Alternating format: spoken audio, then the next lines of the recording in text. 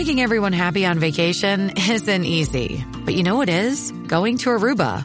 All you have to do is walk out your door to find pristine pools, relaxing white sand beaches, and an island teeming with outdoor activities that'll put a smile on any face. You won't just feel great, you'll all feel great, filled with a calmer, more peaceful vibe that radiates Aruba's warmth. And the best part is, it never fades. That's the Aruba effect. Plan your family trip at Aruba.com.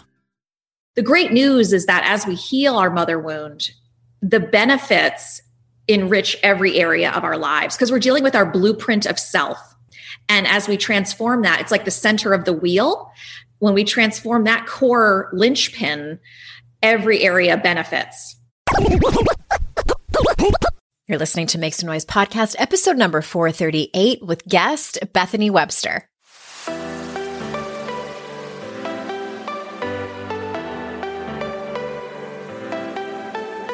Welcome to Make Some Noise podcast, your guide for strategies, tools, and insight to empower yourself. I'm your host, Andrea Owen, global speaker, entrepreneur, life coach since 2007, and author of 3 books that have been translated into 18 languages and are available in 22 countries. Each week, I'll bring you a guest or a lesson that will help you maximize unshakable confidence, master resilience, and make some noise in your life. You ready? Let's go. Hello, everyone, and welcome to another episode of the podcast. I am so glad that you are here. We are continuing our conversation on healing, different modalities of therapy. I think that this is the longest series of all of the different topics I'm going to do this year. I don't know if I just am biased towards this topic, but there were so many experts that I wanted to talk to and have you hear about the specialties that they have, hence having a lot of them. I'm sure you don't mind. Today is no exception. We are talking to Bethany Webster, and she is an expert on the mother wound. And for those of you that have great relationships with your mother, don't turn it off. Don't turn this episode off. I do think that even if we have a good relationship with our mothers, or if your mother has passed, if you had a good relationship with her when you were an adult, I think many times we can still struggle with some mother wounding.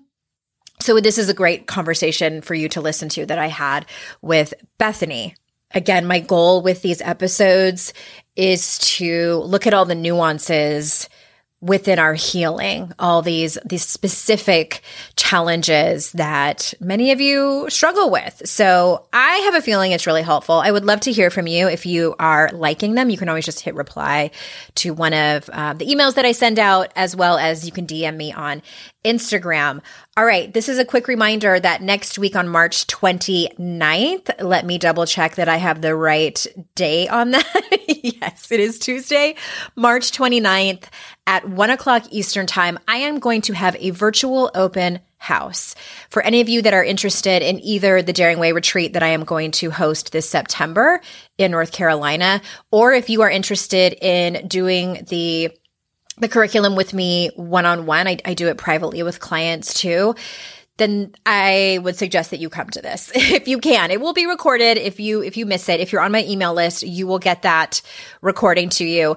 We are going to talk to someone who has been through the curriculum. Her name's Jessica. She's also going to be my assistant there at the retreat. Jessica has been so positively impacted by this work, and she loves to tell anybody that she can about it.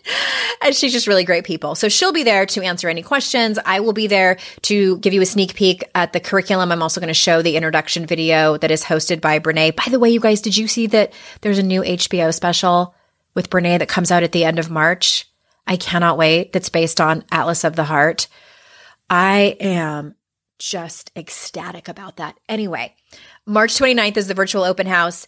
If you go to the show notes, there's a link that you just click on it and it will automatically put it into your calendar, and the Zoom link will be there. Or you can just put it in your calendar, March 29th at 1:00 Eastern, and then go to AndreaOwen.com/meet. And there will be the Zoom link for you to join us. All right. I hope to see you there. And For those of you that don't know Bethany, let me tell you a little bit about her. Bethany Webster is a writer, international speaker, and transformational coach. She started blogging in 2013 about the mother wound and quickly experienced worldwide demand for her work. Through blending research on intergenerational trauma, feminist theory, and psychology with her own personal story, Bethany's work is the result of decades of research and her own journey of healing. Bethany speaks, consults, and mentors around the world, sharing her growing body of work that is raising the standard of women's leadership and personal development. So without further ado, here is Bethany. Bethany, thank you so much for being here today. It's great to be here. Thanks for having me.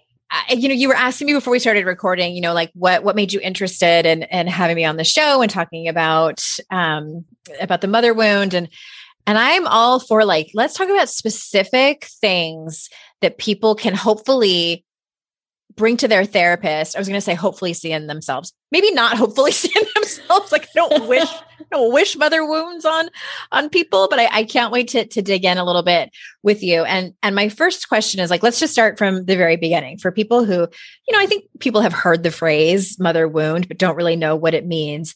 Can you take us through what that is in your words and where does it come from? Yes, totally. The mother wound was a phrase that I had seen a couple times in my own personal help, self-help journey, but no one had ever really defined, what the mother wound is or developed a theory around it. And having gone through my own really profound, deep journey of tensions and stress and trauma with my own mother, I was in depth therapy, I think for over 10 years by the time I really went as deep as I could with my own mother.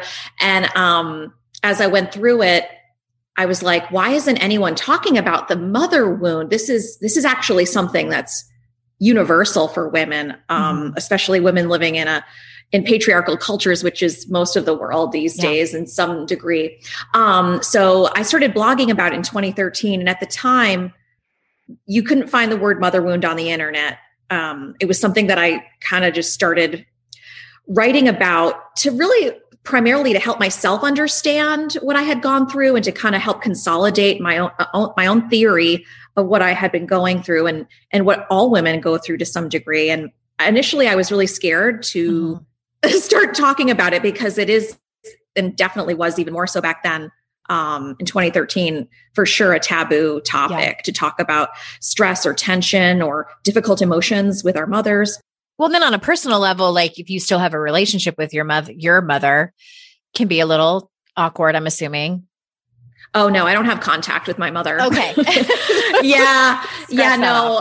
I'm one of these women that had a very severe mother wound. So, I had to go the no contact journey. I talk about this in my book.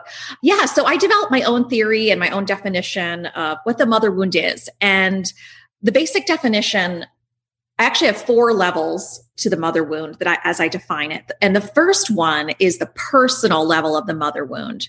And that is any limiting patterns or beliefs that we hold about ourselves that originated from our relationship with our mothers and the dynamics that were in that specific relationship. So it's basically the ways in which we've been conditioned to limit and sabotage ourselves as a means to stay safe, get approval, and be loved. So is that kind of like if your mother told you it's the most important for you to meet a good man when you go to college and that kind of advice that many of us get? No. Well, it does include that, but it's even deeper than that. It's how you see yourself and how you've learned to either hide yourself, become invisible. For example, in my situation, it was more I learned to people please. I learned to hide my feelings. I learned, so it's can be related to different contexts like career or beliefs about our bodies or beliefs about men or beliefs about sexuality. It can be context specific, but it's really deeper than that. It's how we see and feel ourselves. Gotcha. Our sense of self. And the really exciting thing about it, even though it can be a very damaging experience depending upon what we went through, the great news is that as we heal our mother wound, the benefits enrich every area of our lives because we're dealing with our blueprint of self. And as we transform that, it's like the center of the wheel. When we transform that core linchpin, every area benefits. And that's one of the most inspiring things about it on my own journey. And as I work with a coach and teacher of other women with this work, is that as I see women work on the mother wound, every area changes as a byproduct of that. Yeah, I'll bet. Okay. So the first level is a personal level. So what is the second level of the mother wound? The second level is the cultural level of the mother wound. So it's really about patriarchal culture. And I think this is the really unique angle that I bring to my work. A lot of women have been talking about, obviously, clinicians and therapists have been talking about mother-daughter relationships for ages, but I don't think the patriarchal component has really been identified and analyzed as deeply as I have brought that to it. So it's about how that atmosphere, and I want to use the word patriarchy, it's a very general definition that I hold, which is basically that we live in a culture that sees women as less than. So it's like how that atmosphere of female inferiority damages the relationship between mother and daughter. And kind of, patriarchy is about power over and domination. Those principles are really everywhere in our culture. And so how they filter down into the mother-daughter relationship is where there's this like tension between being loved and being powerful.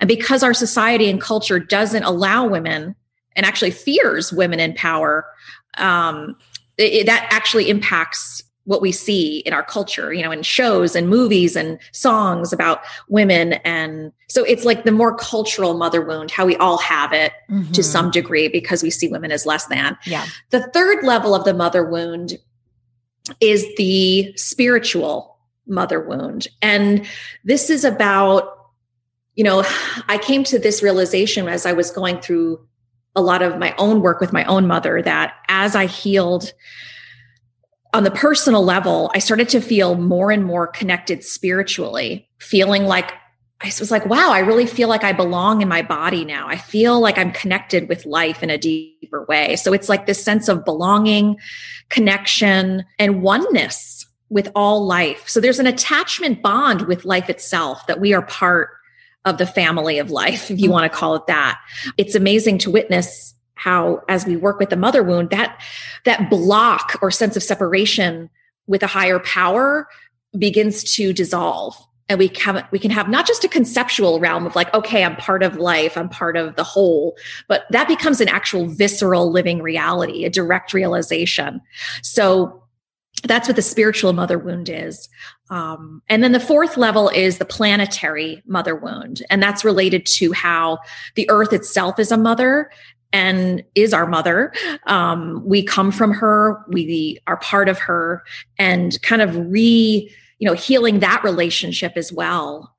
Feeling that sense of responsibility, that sense of awe and connection with the earth as part of our own bodies. So it's an intimacy with the planet and a sense of deep connection and responsibility towards her. So these are the four levels, and they're all related, and they're operating on these different levels. And the most important one, though, is that personal level, because if we try to skip and go to the spiritual mother wound, we try to bypass our trauma, we can't help but necessarily project those wounds onto the earth, onto, other people, and what we bring to the world in our work as well. Oh my God, I have so many questions. Okay. Stick to the script, Andrea. I know it's a big thing, right? It is. Partly for my own, selfish reasons. And like full transparency, a lot of times I bring experts on because I'm like, okay, I need you to help me. Oh yeah, that's great. All right. But okay, I do want to ask, what is the cost, without scaring people? Like, what is the cost of avoiding that mother wound? Like, I know you talked a little bit about how it can manifest, when we have these unloved, unhealed wounds. But I mean, what prevents, I guess the better question is, what prevents women from healing it? There's a lot of things that prevent women from healing it. Fortunately, now there's been a growing awareness and interest in this work, which is really encouraging. But the things that typically stop women from looking at this, and I include myself in that. For years, I also didn't want to look at this issue at all. But usually it's a fear of being angry at your mom, a fear of being an ungrateful daughter. Mm-hmm. A lot of us come from families that, to different degrees, family loyalty and obedience are extremely valued. And, dysfunctional families are difficult because individuality and questioning the system is really discouraged and can be, you could risk exile, which is very real fear. It's a very real fear. And so what often happens is that there's a tension that develops where the suffering that we are enduring because of the mother wound becomes really intense. And there's like this shift that happens where it's like, well, I can no longer sacrifice my well-being for these illusions and for these patterns that I know aren't working. And so the balance flips to where it becomes more important to heal than it is to maintain some kind of status quo, whether it's cultural or familial. So it's like this tension of growing. I think now more and more women we're living in a time where we're seeing what isn't working, whether it's family beliefs, the kind of worldview we grew up in, or some of the patterns in our families that might be kind of power over or full of conflict or trauma. Women are really, I think, feeling the call to address it. Yeah. More than ever. So I think most of it, if we're afraid, it's really a fear of what will happen to me if I break the status quo, if I go a different way, if I really speak out, if I really value myself. Am I risking abandonment? And am I resilient enough to go through that? Because at the beginning of the journey, we never know if our relationship with our moms are going to get better or worse. It's inherently risky, but it's really the courageous work that must be done to, break these cycles of intergenerational wounding with women, because a lot of the wounding we have with our mothers, we bring to other female friendships, as well as romantic relationships and relationships with our children, relationships with our bosses or employees or what have you. So because it's the blueprint of self, there's a very, very high cost to not addressing the work.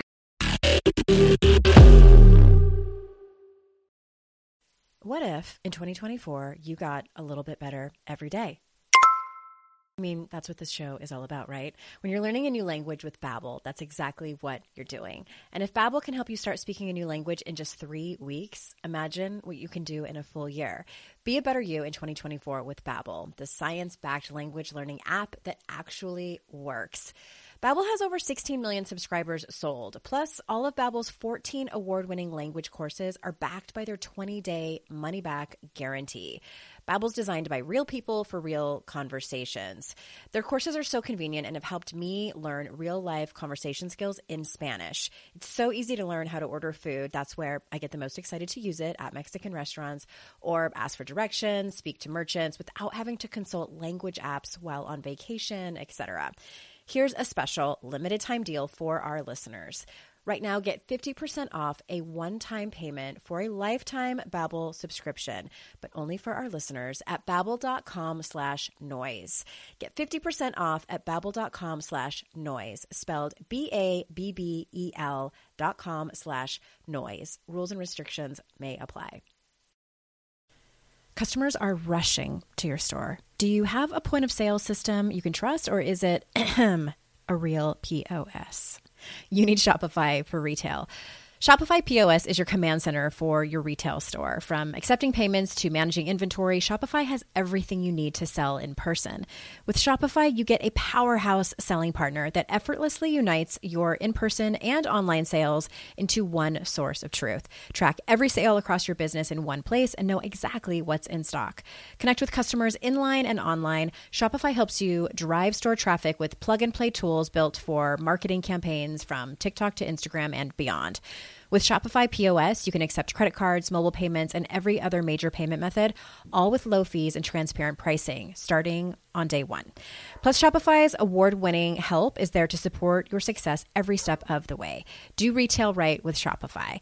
Sign up for a $1 a month trial period at shopify.com/noise, all lowercase. Go to shopify.com/noise to take your retail business to the next level today. That's shopify.com/noise.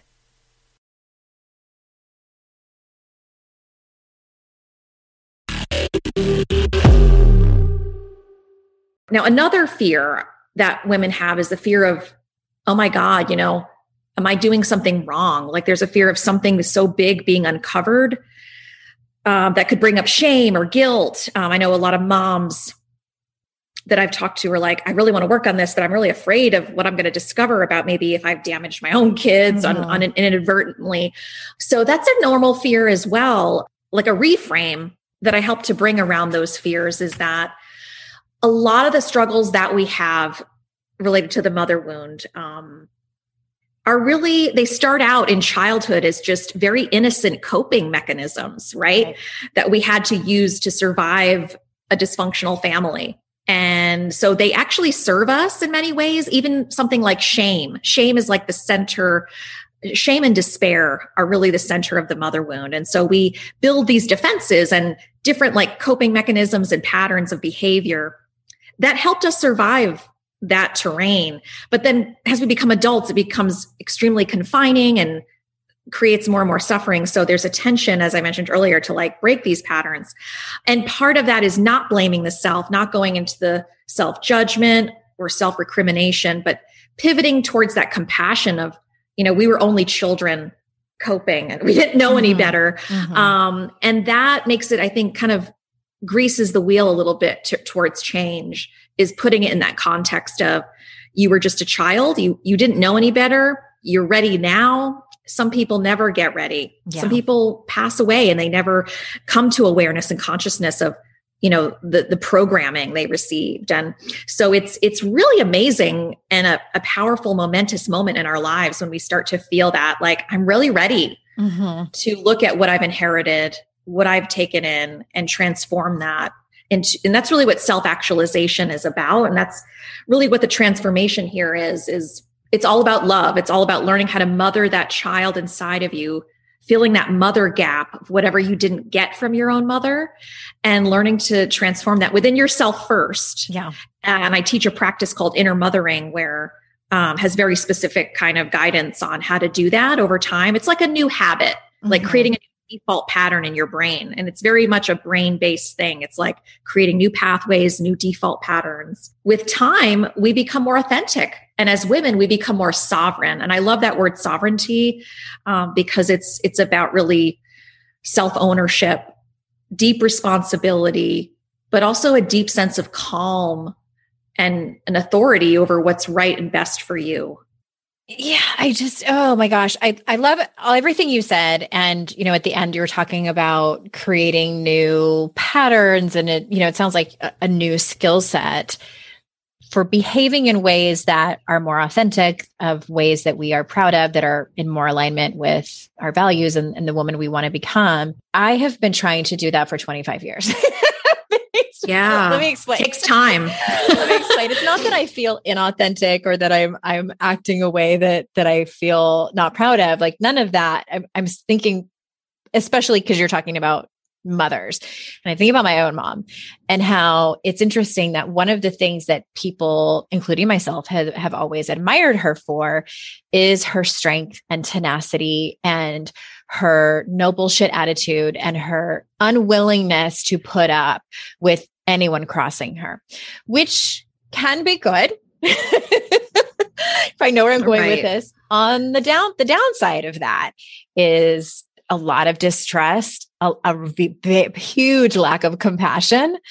And just, and it also, I think that generation, like I hate stereotyping, but I think some stereotypes there's some truth to some of them. And it's that generation of that rugged individualism of, my mom was born during World War II. And It was not easy. She's one of 11 children. It was not easy. So she built up this just tenacious spirit. And I see so much of myself in the parts where I have to pause, when I get passive aggressive towards my husband, when I get short tempered with my children. And I see a lot of my mother in that. And I'm like, oh, shit.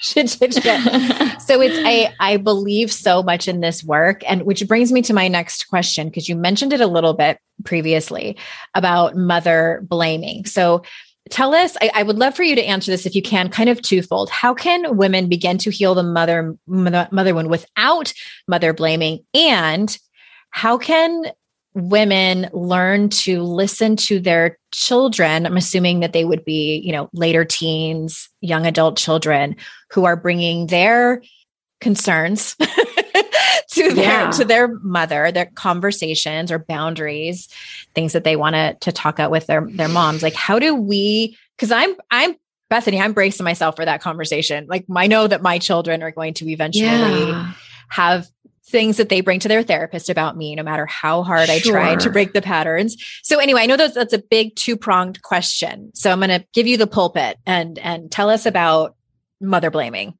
Yeah, totally. Mother blaming is something that everyone, is afraid of. We live in a society that has a very wounded relationship with women. So, and mothers especially. So mothers are seen as either all good or all bad. They're either blamed for everything or they're like put on this pedestal of like sainthood. Mm-hmm. Yeah, exactly. So that puts an adult child in a totally impossible bind, because there's no way that you can be seen as an individual there without looking like you're blaming the mother. But mother blame is really, I think I talk about this in my book, that it's really kind of like a dragon at the gate of your own power, because if you believe that voice of, oh, I'm only blaming my mother when I want to heal, then you won't access your power. We have to be able to feel that fear, but reframe it and look at it differently. Mm-hmm. And I think many generations of the past, it's very much in place. Like, don't question your mother. Yeah. Don't even, you're bad if you have anything but love for her. So, but I think that's changing. I feel that softening a lot. And I think the lens with which to look this work through is not that it's mother blame, because it's really not. It's really ultimately not even about our mothers. In the end, it's really about, how can I be my best self? What have I inherited and taken on or accumulated in terms of beliefs and patterns that are causing me suffering? Mm-hmm. And like generations of the past, like you were saying, your mom grew up in World War II. During a lot of struggles of earlier times like that, there wasn't a luxury of like self-help nor even a public consciousness around psychology and child development. Like, those are kind of recent, human endeavors, relatively speaking. So I really advise people to think about it that way, that it's not really about your mothers. It's not about making anyone wrong. It's really about taking responsibility. Mm-hmm. And we can't take responsibility for our behavior in the world if we don't look at where it comes from. Like, how did I become who I am? Why do I do certain things that I do?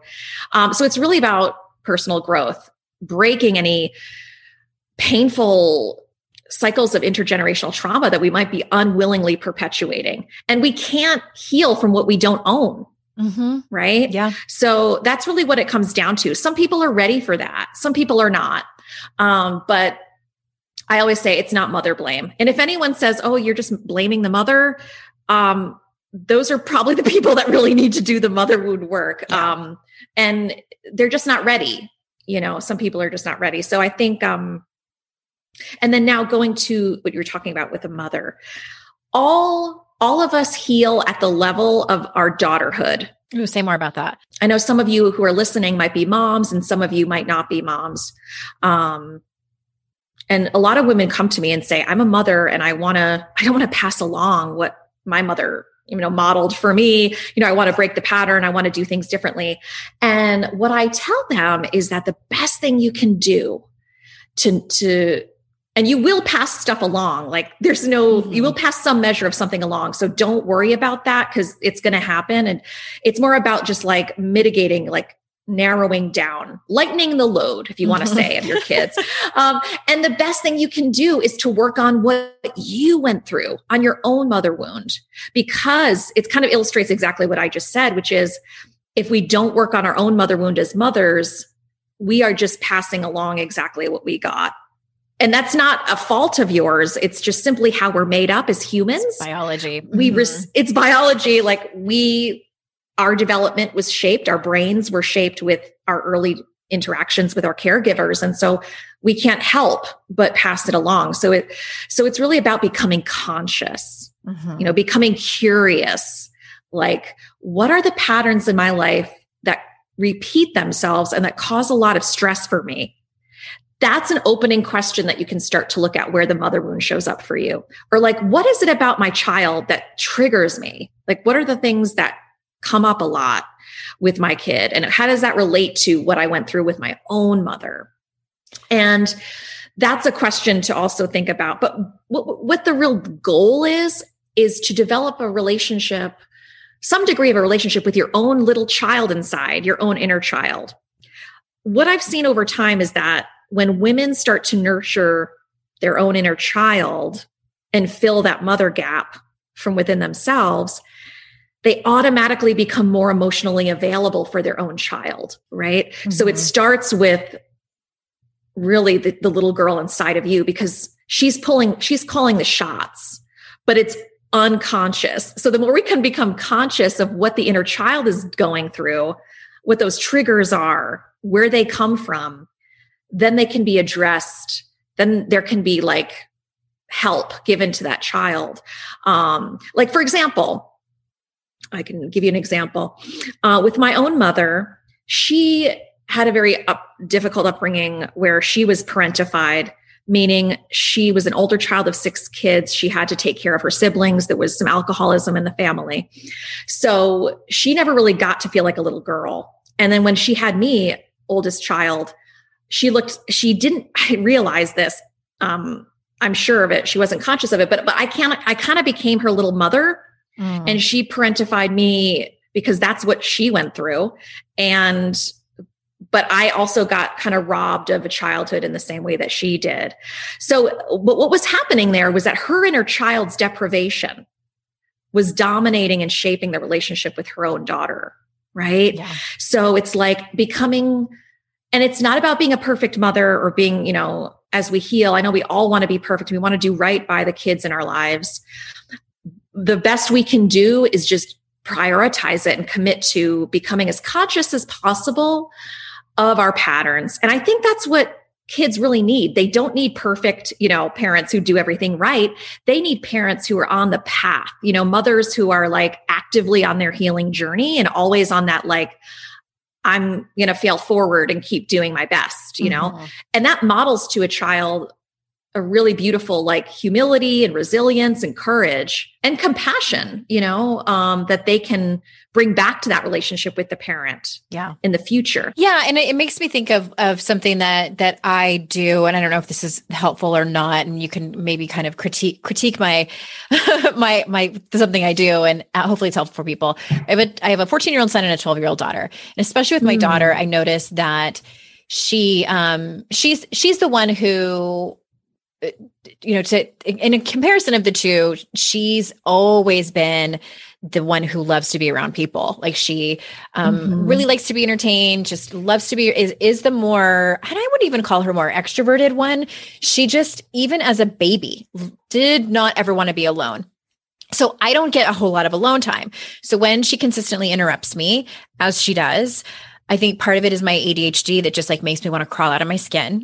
And also like, I need some alone time, and I've tried to set boundaries around it. But here's what I have found that I do. And I notice I start to sound irritated with her when she interrupts me in my office for like the 3rd time in 15 minutes with something about her iPad.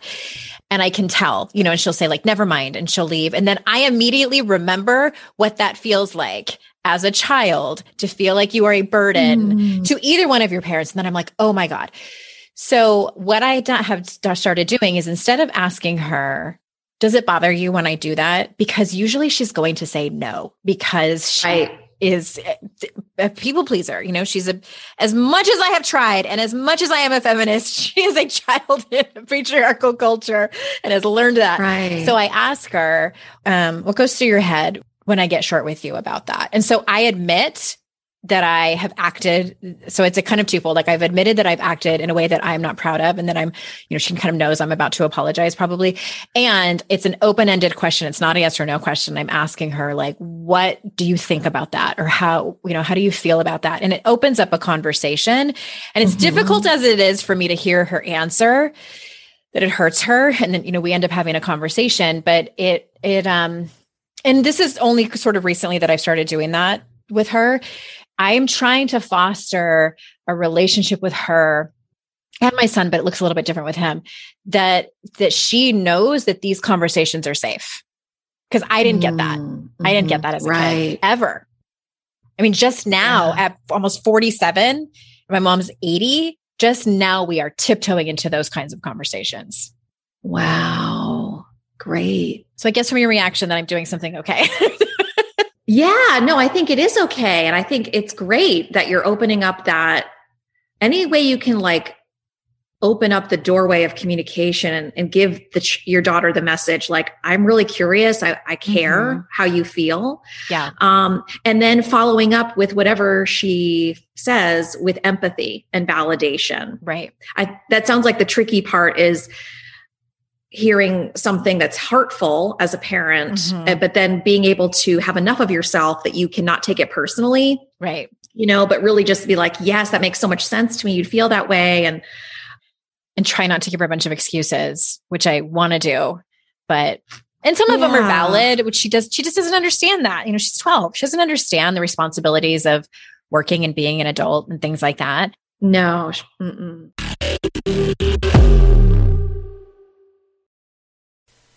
Bills and other things to pay for don't just come bi-weekly, and neither should your paycheck. The money you earn can be in your hands today with Earnin.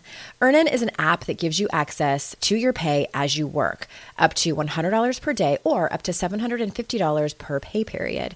Just download the Earnin app and verify your paycheck. Then access up to $100 a day as you work and leave an optional tip. Any money you access plus tips are automatically repaid from your next paycheck. You can use Earnin for unexpected doctor visits, vet bills, or even extra self-help books. Make Earnin a part of your financial routine and join Earnin's over 3.5 million customers who say things like, when I think about Earnin, I think about financial stability, security. It gives me a lot of peace of mind. Download Earnin today, spelled EARNIN, in the Google Play or Apple App Store. When you download the Earnin app, type in Noise under podcast when you sign up. It's really helpful to the show. Noise under podcast. Subject to your available earnings, location, daily max, and pay period max. See earnin.com/TOS for details. Earnin is a financial technology company, not a bank. Bank products are issued by Evolve Bank and Trust, member FDIC. I first gave AG1 a try because I was feeling low energy and sluggish, and coffee just wasn't giving me what I needed. Especially in these winter months, I struggle with pep in my step, and since drinking AG1, I felt more energized and focused.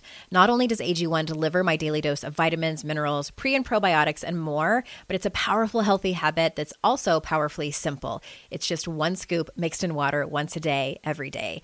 Because aging is a part of life that we all have to deal with, but I don't think it should prevent me from doing the things I love, like going on long hikes with my dog. I want to do the things that matter to me for as long as possible, which is why I drink AG1 every morning to support my brain, gut, and immune health. All it takes is one scoop a day, and I'm laying the groundwork for long-term health. I know with AG1, I'm giving my body high-quality nutrition. Every batch of AG1 goes through a rigorous testing process, so you know it's safe. And AG1 ingredients are sourced for absorption, potency, and nutrient density. AG1 is a supplement I trust to provide the support my body needs daily, and that's why I'm excited to have them as a longtime partner. If you want to take ownership of your health, it starts with AG1. Try AG1 and get a free 1-year supply of vitamin D3K2 and 5 free AG1 travel packs with your first purchase exclusively at drinkag1.com/noise. That's drinkag1.com/noise. Check it out.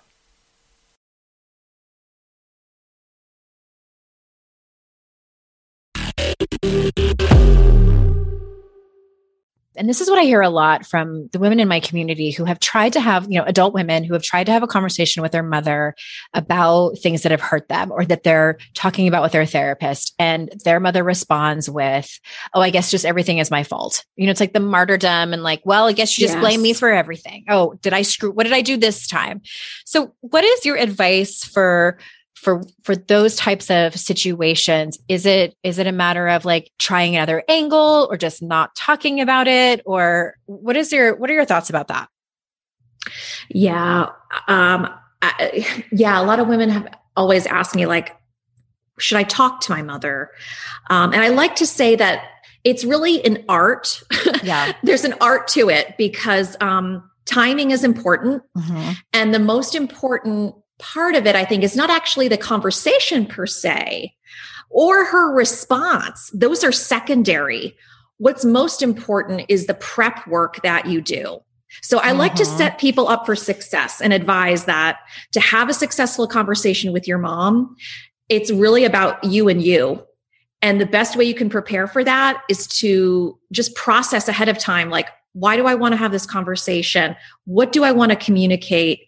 What's important for me to say, no matter what she responds with. Mm-hmm. And it's such a great exercise to do it, to have a conversation with your mom, even when it doesn't go well.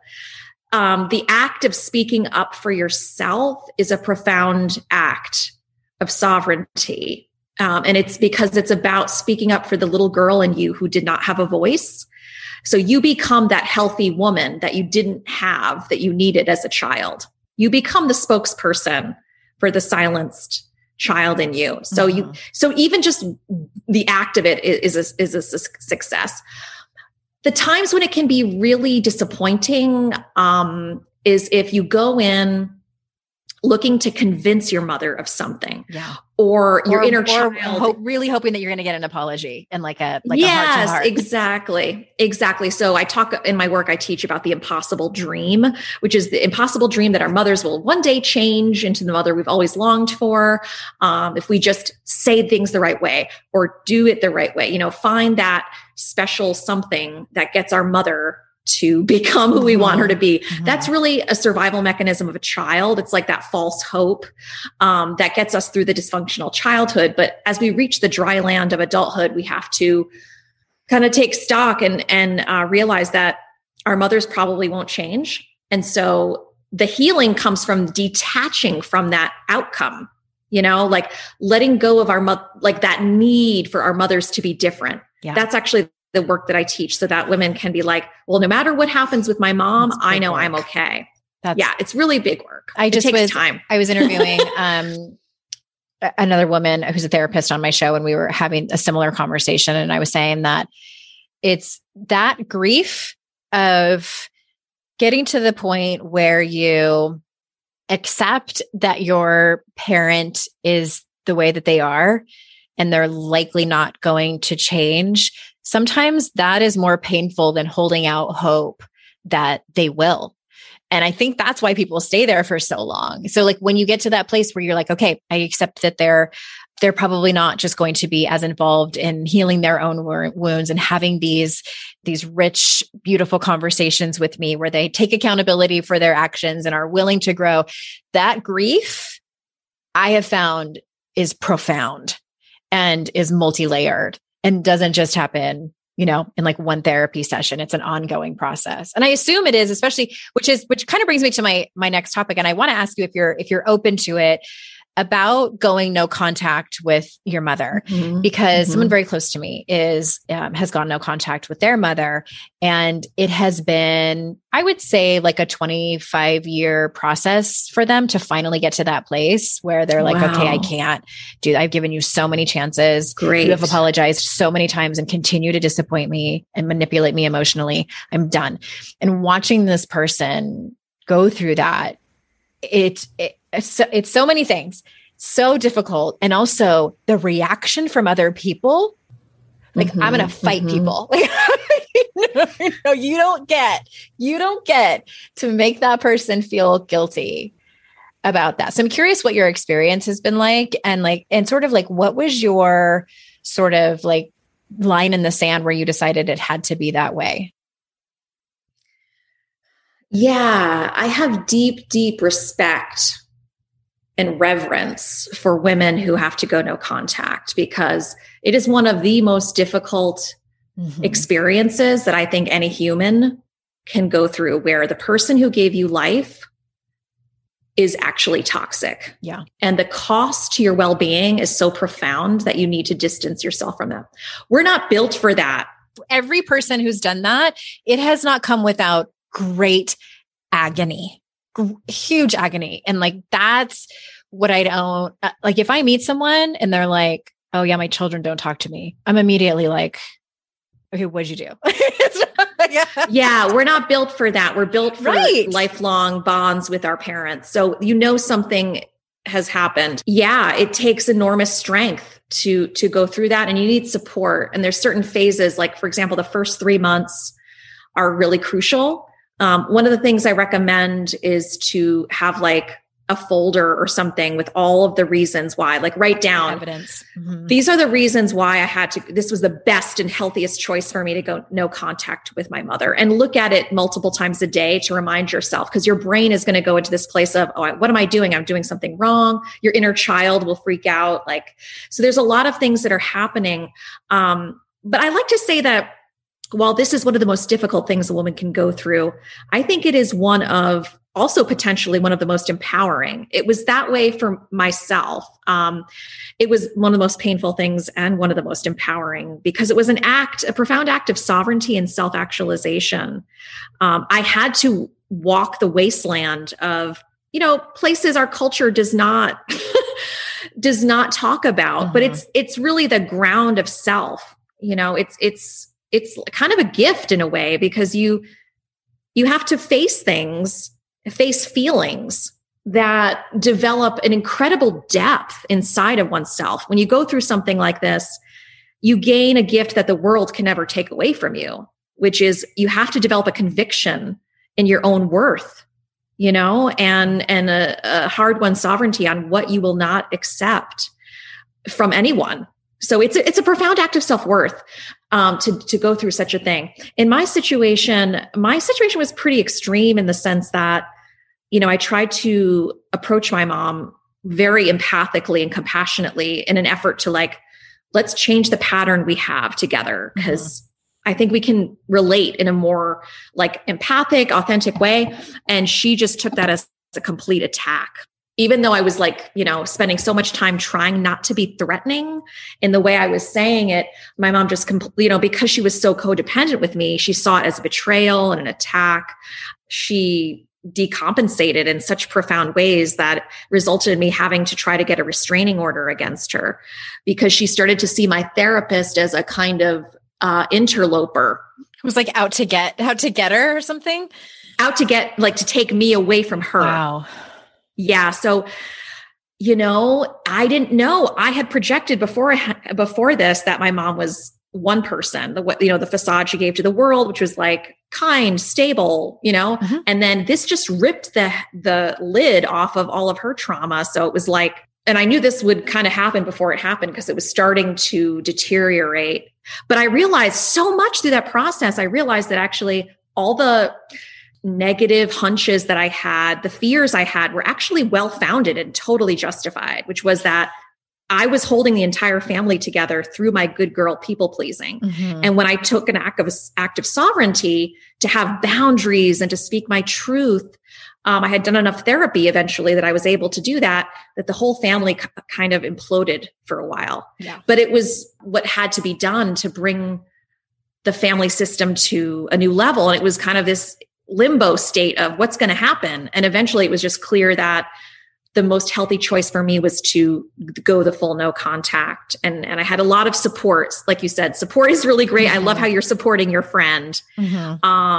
Because a lot of the world, most mainstream, people just accept what they go through and they repeat the programming. Yeah. So it's a lot of courage that's why I just have so much respect for women who go no contact. And I think as women who go no contact, we can develop more authentic, soul level, nourishing bonds, like a soul family with other people, chosen family that brings more love and contributions to our communities, that we don't have to stay stuck and receive toxic dynamics with other adults. Like, we don't have to live our lives that way. And I think as more people awaken to that, it's good for society. It's good for the earth.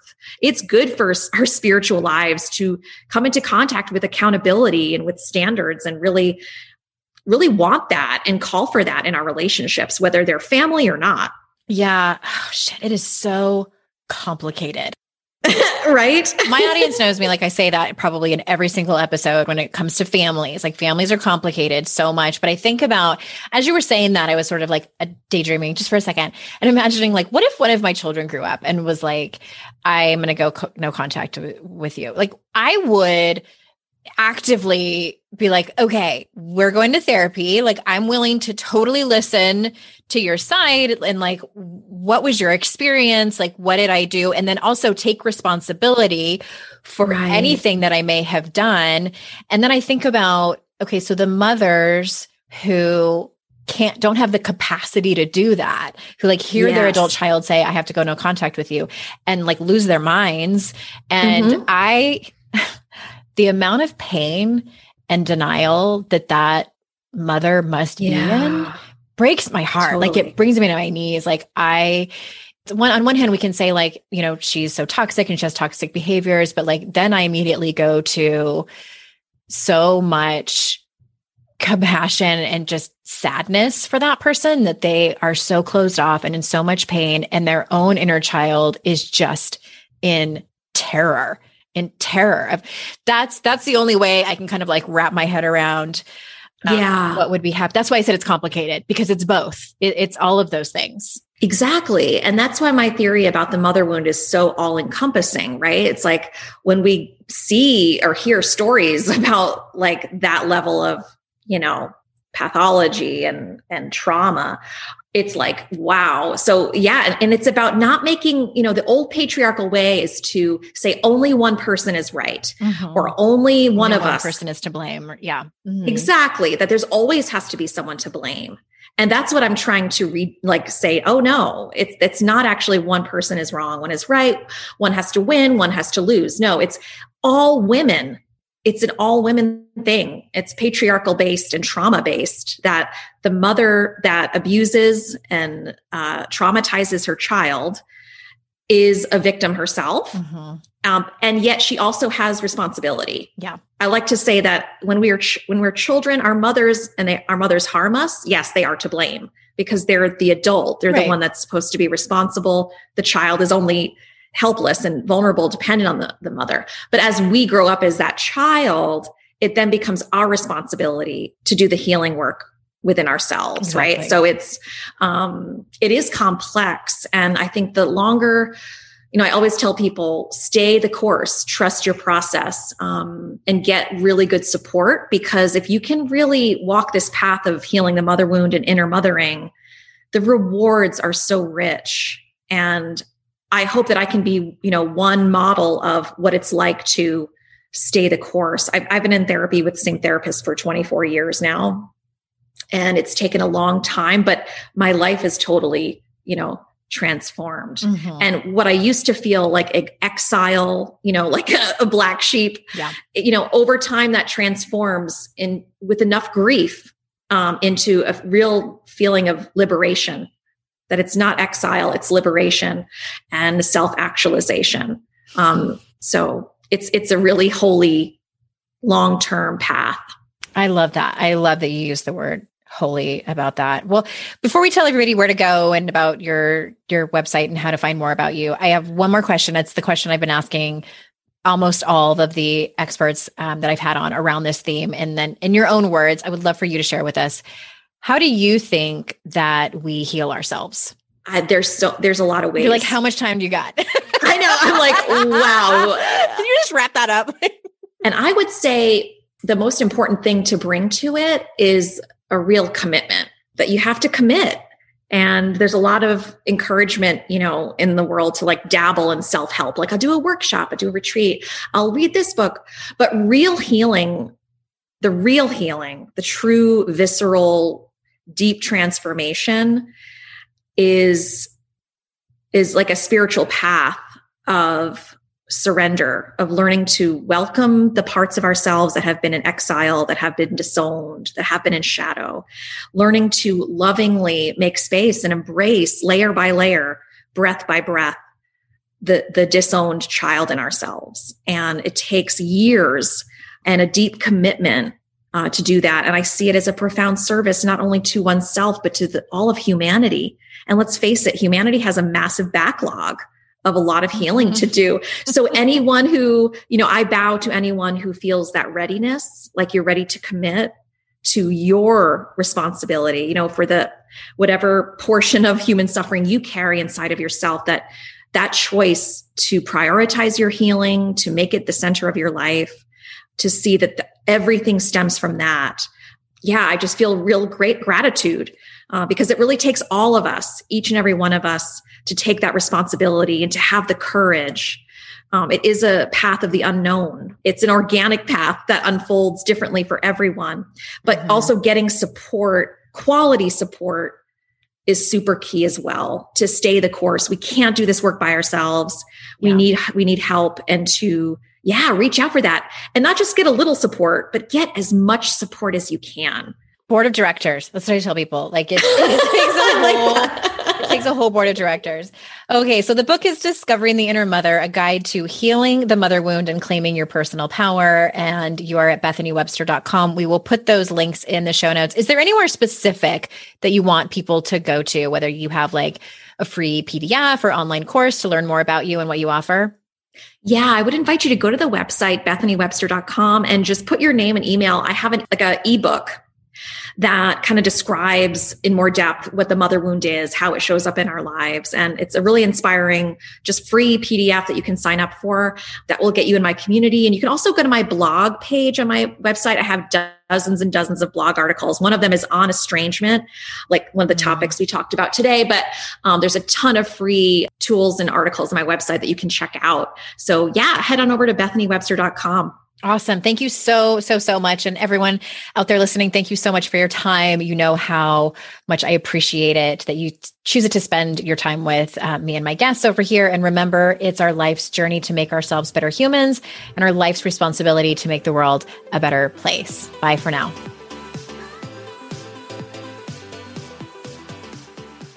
Hey everyone, thanks again for listening to the show. And just a quick reminder that if your company needs a speaker or a trainer, I might be the right person for you. I speak and do keynotes on confidence and resilience for mixed audiences, as well as do trainings on the Daring Way, which is the methodology based on the research of Dr. Brené Brown. So if you think it might be a good fit, hit me up at support@AndreaOwen.com or head over to my speaking page, AndreaOwen.com/speaking.